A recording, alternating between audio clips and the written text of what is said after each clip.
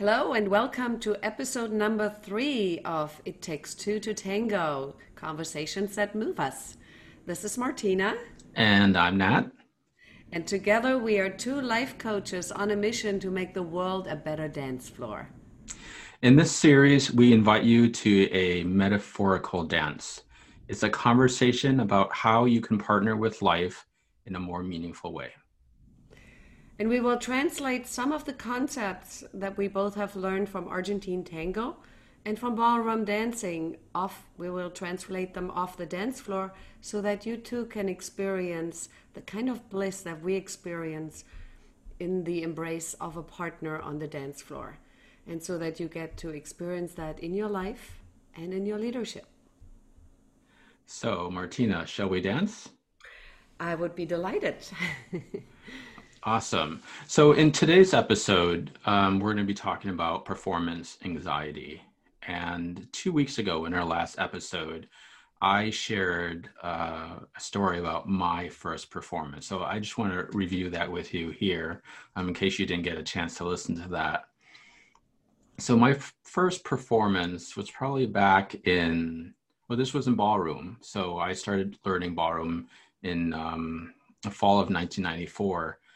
And it might have been that same year, I don't forget, but within that same year, I had my first ballroom showcase and I danced the waltz. And the interesting thing about that performance was that I danced off time, but I didn't know it because I didn't really hear the music. And people said that they were cheering for me, but I didn't really see them in the room or hear them. And when it was done, it was just kind of a blur. So it's an interesting experience for the first time to really not be present to what was happening and just kind of going through the motions, thinking that I was dancing, but then looking back and seeing, no, I wasn't there. Yeah, I hear you. My first performance actually was a waltz as well. And it was really interesting. My dance partner did a very kind thing. He invited me into a different dance studio there was just a small group there, and he just invited me to dance and to go through our dress rehearsal. He said, bring the dress, and this way we can make our own dress rehearsal. What I didn't know is that he had made arrangements with the studio owner that we would actually perform as a dress rehearsal for the group. And so we're outside the studio doing a couple lifts. And back then I didn't know much about dancing, so I wore basically a prom dress. And I felt click, click, click, the hooks on my back ripping. Oh no. I'm thinking, oh, that's not good. I will have to fix that. And then before I knew it, we were walking in and were being announced to dance. And all I could think about was, I wonder if this zipper is going to open. And I was more focused on the hook on my back and less on the music. But everything went well. We got through it, and the adrenaline kicked in afterwards. I remember doing the last bow, a little bit shaking, and then the shake started happening. And I got red like a tomato, and we sat down and somebody had filmed it. And so Phil says to me, okay, I'm going to show you the video, but here's what I want you to do. So we're going to look at it 3 times. The first time, you look at it as if you've never seen it before. The second time, you get to look only for the things you did well. And then on the third time, we're going to talk about what we can improve. And, that stayed with me, right? Because if it wouldn't have been for him, I would have just noticed every single time I was thinking about the hook that had burst on my dress and the mistakes that I made, and it would have been a completely different experience. But him holding a space for me like that and being able to tune into what actually really happened was one of the biggest life lessons I think I've learned about performing and about dancing and about being with somebody. Wow, that's a So, really great framework It reminds me of, I took a Qigong class, training class last weekend, and their philosophy is everything is good, better, or best. So you can't get it wrong. You know, whatever you think that you're doing as you're learning, you start with good, and then you can get better or best, but there's nothing wrong or bad. So that's feels similar Yeah. to what Phil led you through. Yeah. Yeah, and that's congruent with I'm learning right now from Rick Hansen about positive neuroplasticity. He claims that you literally can build new neurons to hardwire happiness. He actually has a book called Hardwiring Happiness. And that's the same thing, you know, he teaches techniques on how do you take in the good more in order to overcome the negativity bias that is hardwired into our brains as a matter of survival. And, you know, I think that's one way that we actually can overcome those things and feel better for the next performance, which I did. Yeah, yeah. So the reason that we wanted to talk about performance anxiety today, aside from the stories, which are fun to review and reflect on, is to really see how, given the current circumstances of the world, how we can redefine what a good performance is, right? Because for me, when I danced that first performance and then subsequent ones, it took some time before I could actually really be present and not let my nervousness and the thoughts take over my body and you know, not allow me to be present. And it was based on the definitions I had or the beliefs I had about who I was, what how am I valued? What if I look stupid? What if I mess up? Which then people will think I'm stupid. Uh, um, this idea that I need to be perfect. Um, like we have all this conditioning of who we should be and who we can't be, that it prevents us from really living life in a meaningful way for ourselves, right? So often we're projecting uh, what we what other people expected of us onto ourselves, and we try to meet those expectations, but we're not clear on what those expectations are, so we keep on working harder to meet expectations that don't have a clear definition, and it causes a lot of anxiety for ourselves. And we end up taking action and doing things from a place of fear and anxiety, which robs us of the experience as a whole. Yeah, and the interesting thing is, I think in dance it becomes visible, right? Because then you miss the beat in the music, you forget a piece of the choreography. And for me as a follower, that's particularly unsettling because I need to know the choreography, but I also need to be prepared for you as a leader to lead something completely different. Because if you forget, we still need to go through this performance as a lead and follow so that we keep contact with the music, the dance floor, each other, and the audience. And and I think sometimes in real life off the dance floor, these things are not as visible, right? We think of performance anxiety as in, okay, I need to give a speech or I need to make a presentation and I need to impress people. And then, you know, the agenda of impressing somebody becomes larger than the meeting of expectations and the listening into the moment to connecting actually with the audience that I'm performing for in those moments. And I think it gets particularly tricky in the day-to-day performance, right? When we look at that, being present and performing for each other is not just something that happens on a dance floor, the boardroom, or, you know, when I'm entertaining an audience or dazzling with a presentation. It also goes into the one-on-one conversations that we have where we want to convey a point, or we want to learn something about the other person. And it can easily become a performance if we forget to be present and forget to listen. Yeah, performance is such a um, big influence in our society.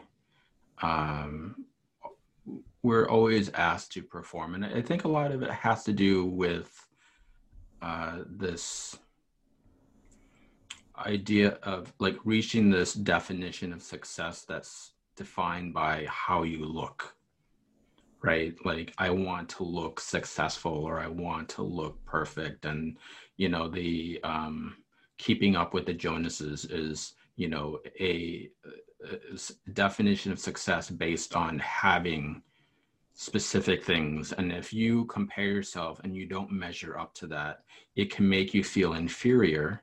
And then it moves you to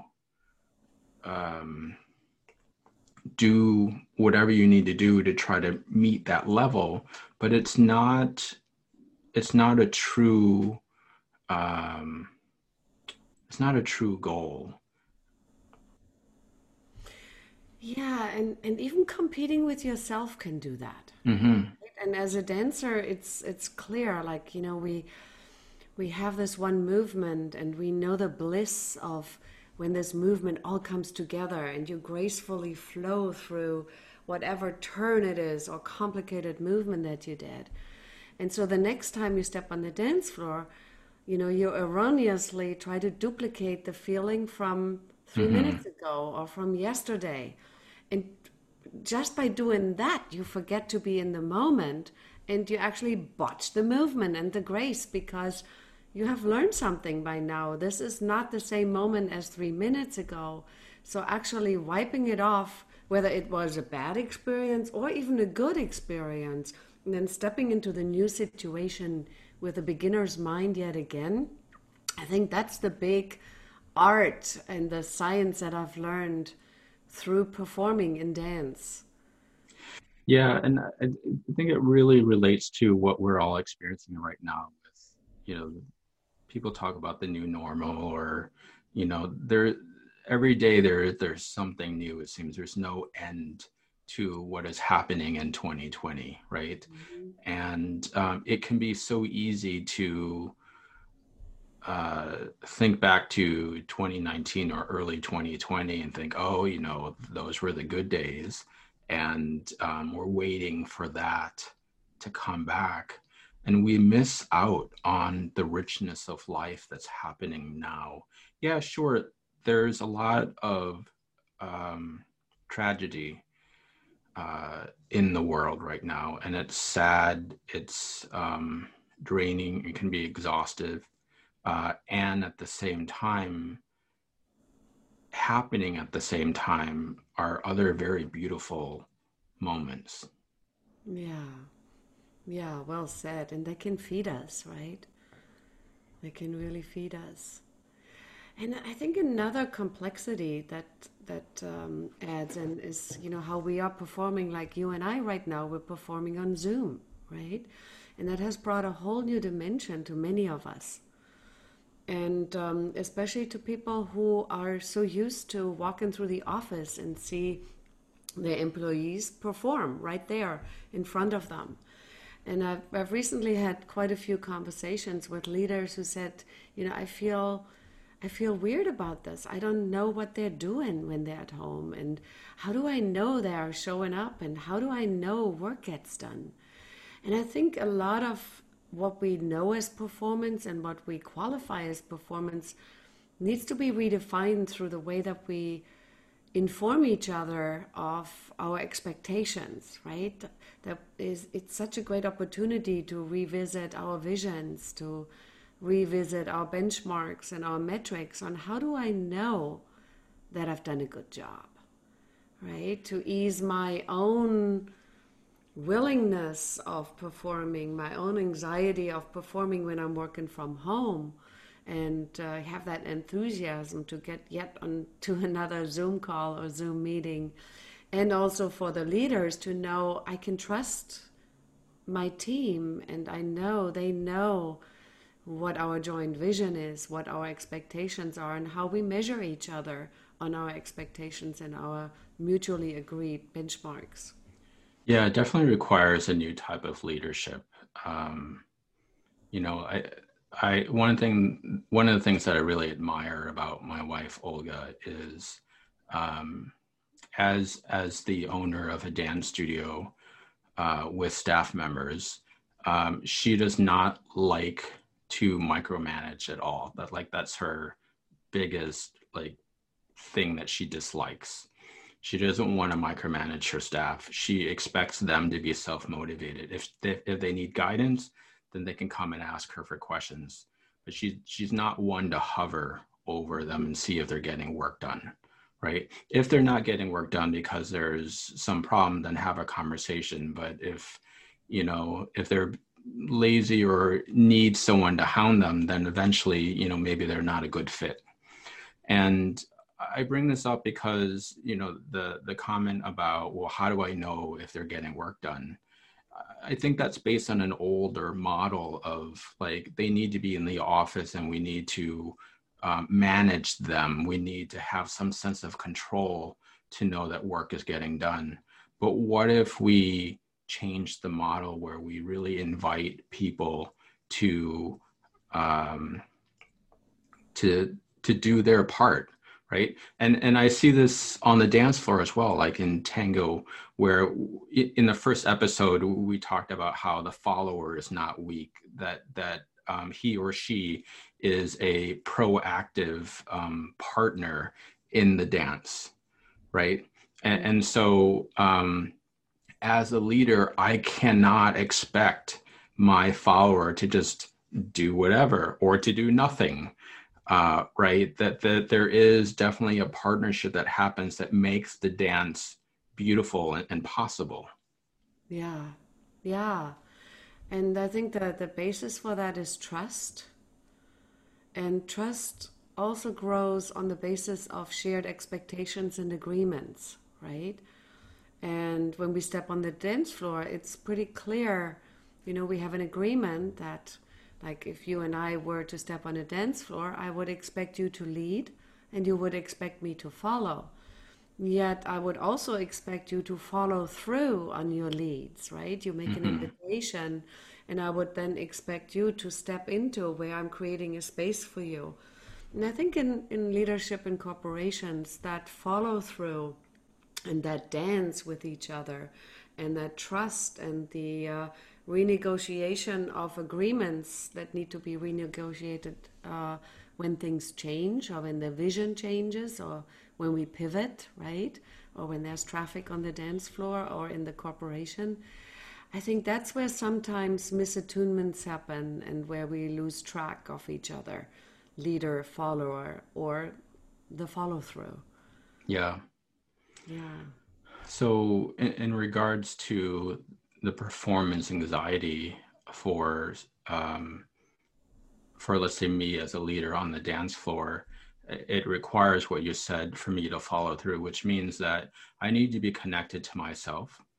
I need to be confident in what I can do. It doesn't mean that I have to uh, like overperform, like try to look better than I am, right? Mm-hmm. To look more skilled than I am. That's an insecurity that can come through as trying to perform to hide my insecurity. So I need to really be comfortable with where I am and know that I can still lead my partner and just be comfortable in the space that I'm comfortable with, right?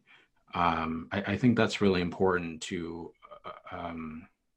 prevent any of that anxiety that can Yeah. come up. Um, and then I think also from a follower perspective, there's that you said about mutual expectations that to respect, and I'll let you talk more about this as well, but to respect where the leader is at, right? To have that respect and Maybe it's just respect, respecting where your leader is at, not overstepping, not trying to take over control. Or back lead. Back lead, right. Exactly. Yeah, and another thing that was very valuable advice that I received in regards to performance anxiety was that my dance instructor asked me, "Do you know how you react under pressure?" And I remember asking her, "Well, what do you mean?" She said, "Well, some people start shaking, some people get really nervous, other people get really calm, and yet other people all of a sudden bring 150% of their energy under pressure because they thrive and feed on the audience, and all of a sudden there's this drive. Do you know what you do?" And I didn't. And I actually still don't. And I think that to a certain extent, having that question in my mind, it works in my favor. Because every time I step into a performance mode, I get back into a beginner mind of saying, okay, let's see what comes up now, right? On the other hand, I also learned the first time I danced with a pro, right? I performed with a pro. We were doing our routines. We were, practicing before the actual performance. And then we step in and the announcement comes and the first tones come. And all of a sudden he is in performance mode. And he is one of the people that goes 150%. And it's like, holy cow, I'm not prepared for this. So I've now learned that about him. And I know that before the performance, I need to actually ask for a 150% performance. Let me feel you the way that you are in performance mode so that I'm prepared for that. And I'm not all of a sudden thinking about my heels potentially sliding away underneath me because your steps have gotten bigger. Yeah.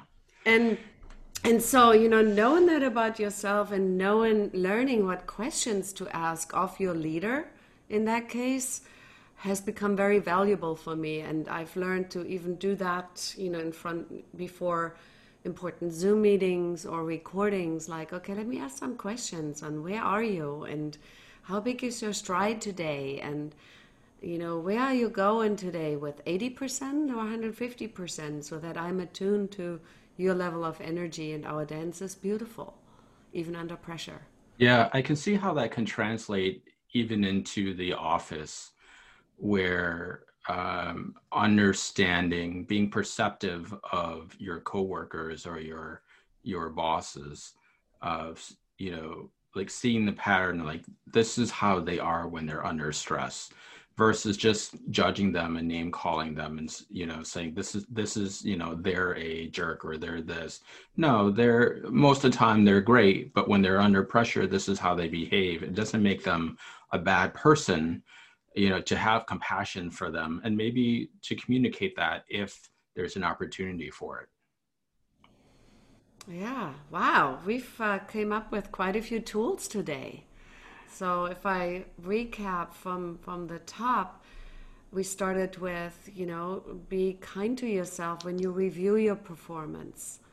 Look at it first, knowing that, whether it's on the dance floor or it's in a professional setting, the audience does not know your script or your choreography. So the first time you review it with an open mind. The second time you review it kindly and only look for the things that you did well. And then on the third one, then look for the things that you can improve.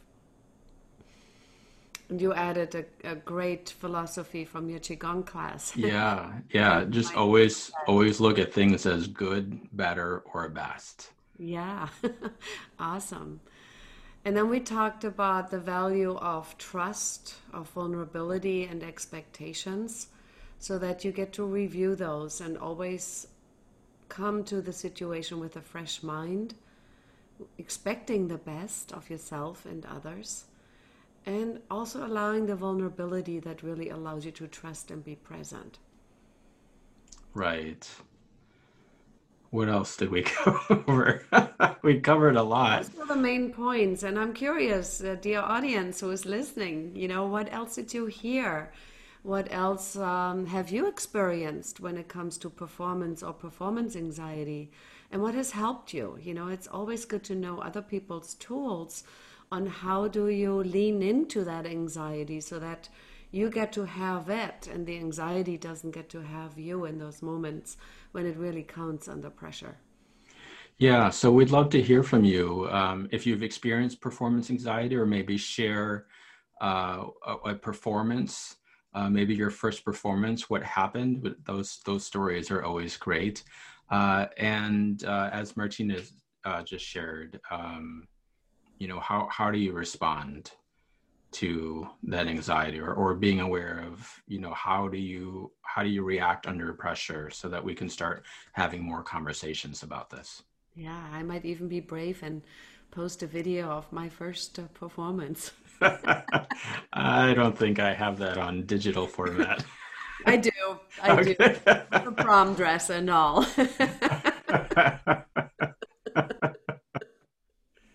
Oh, wonderful. So, again, whether you're a dancer or not, we would love to hear your perspectives and experiences. Follow our page, and invite friends that you think might be interested. So, thank you for this wonderful dance. And, everyone remember it takes two to tango and to create conversations that truly move us. So, until next time, this is Martina. And I'm Nat, and we're two life coaches on a mission to make the world a better dance floor. And here's our bows.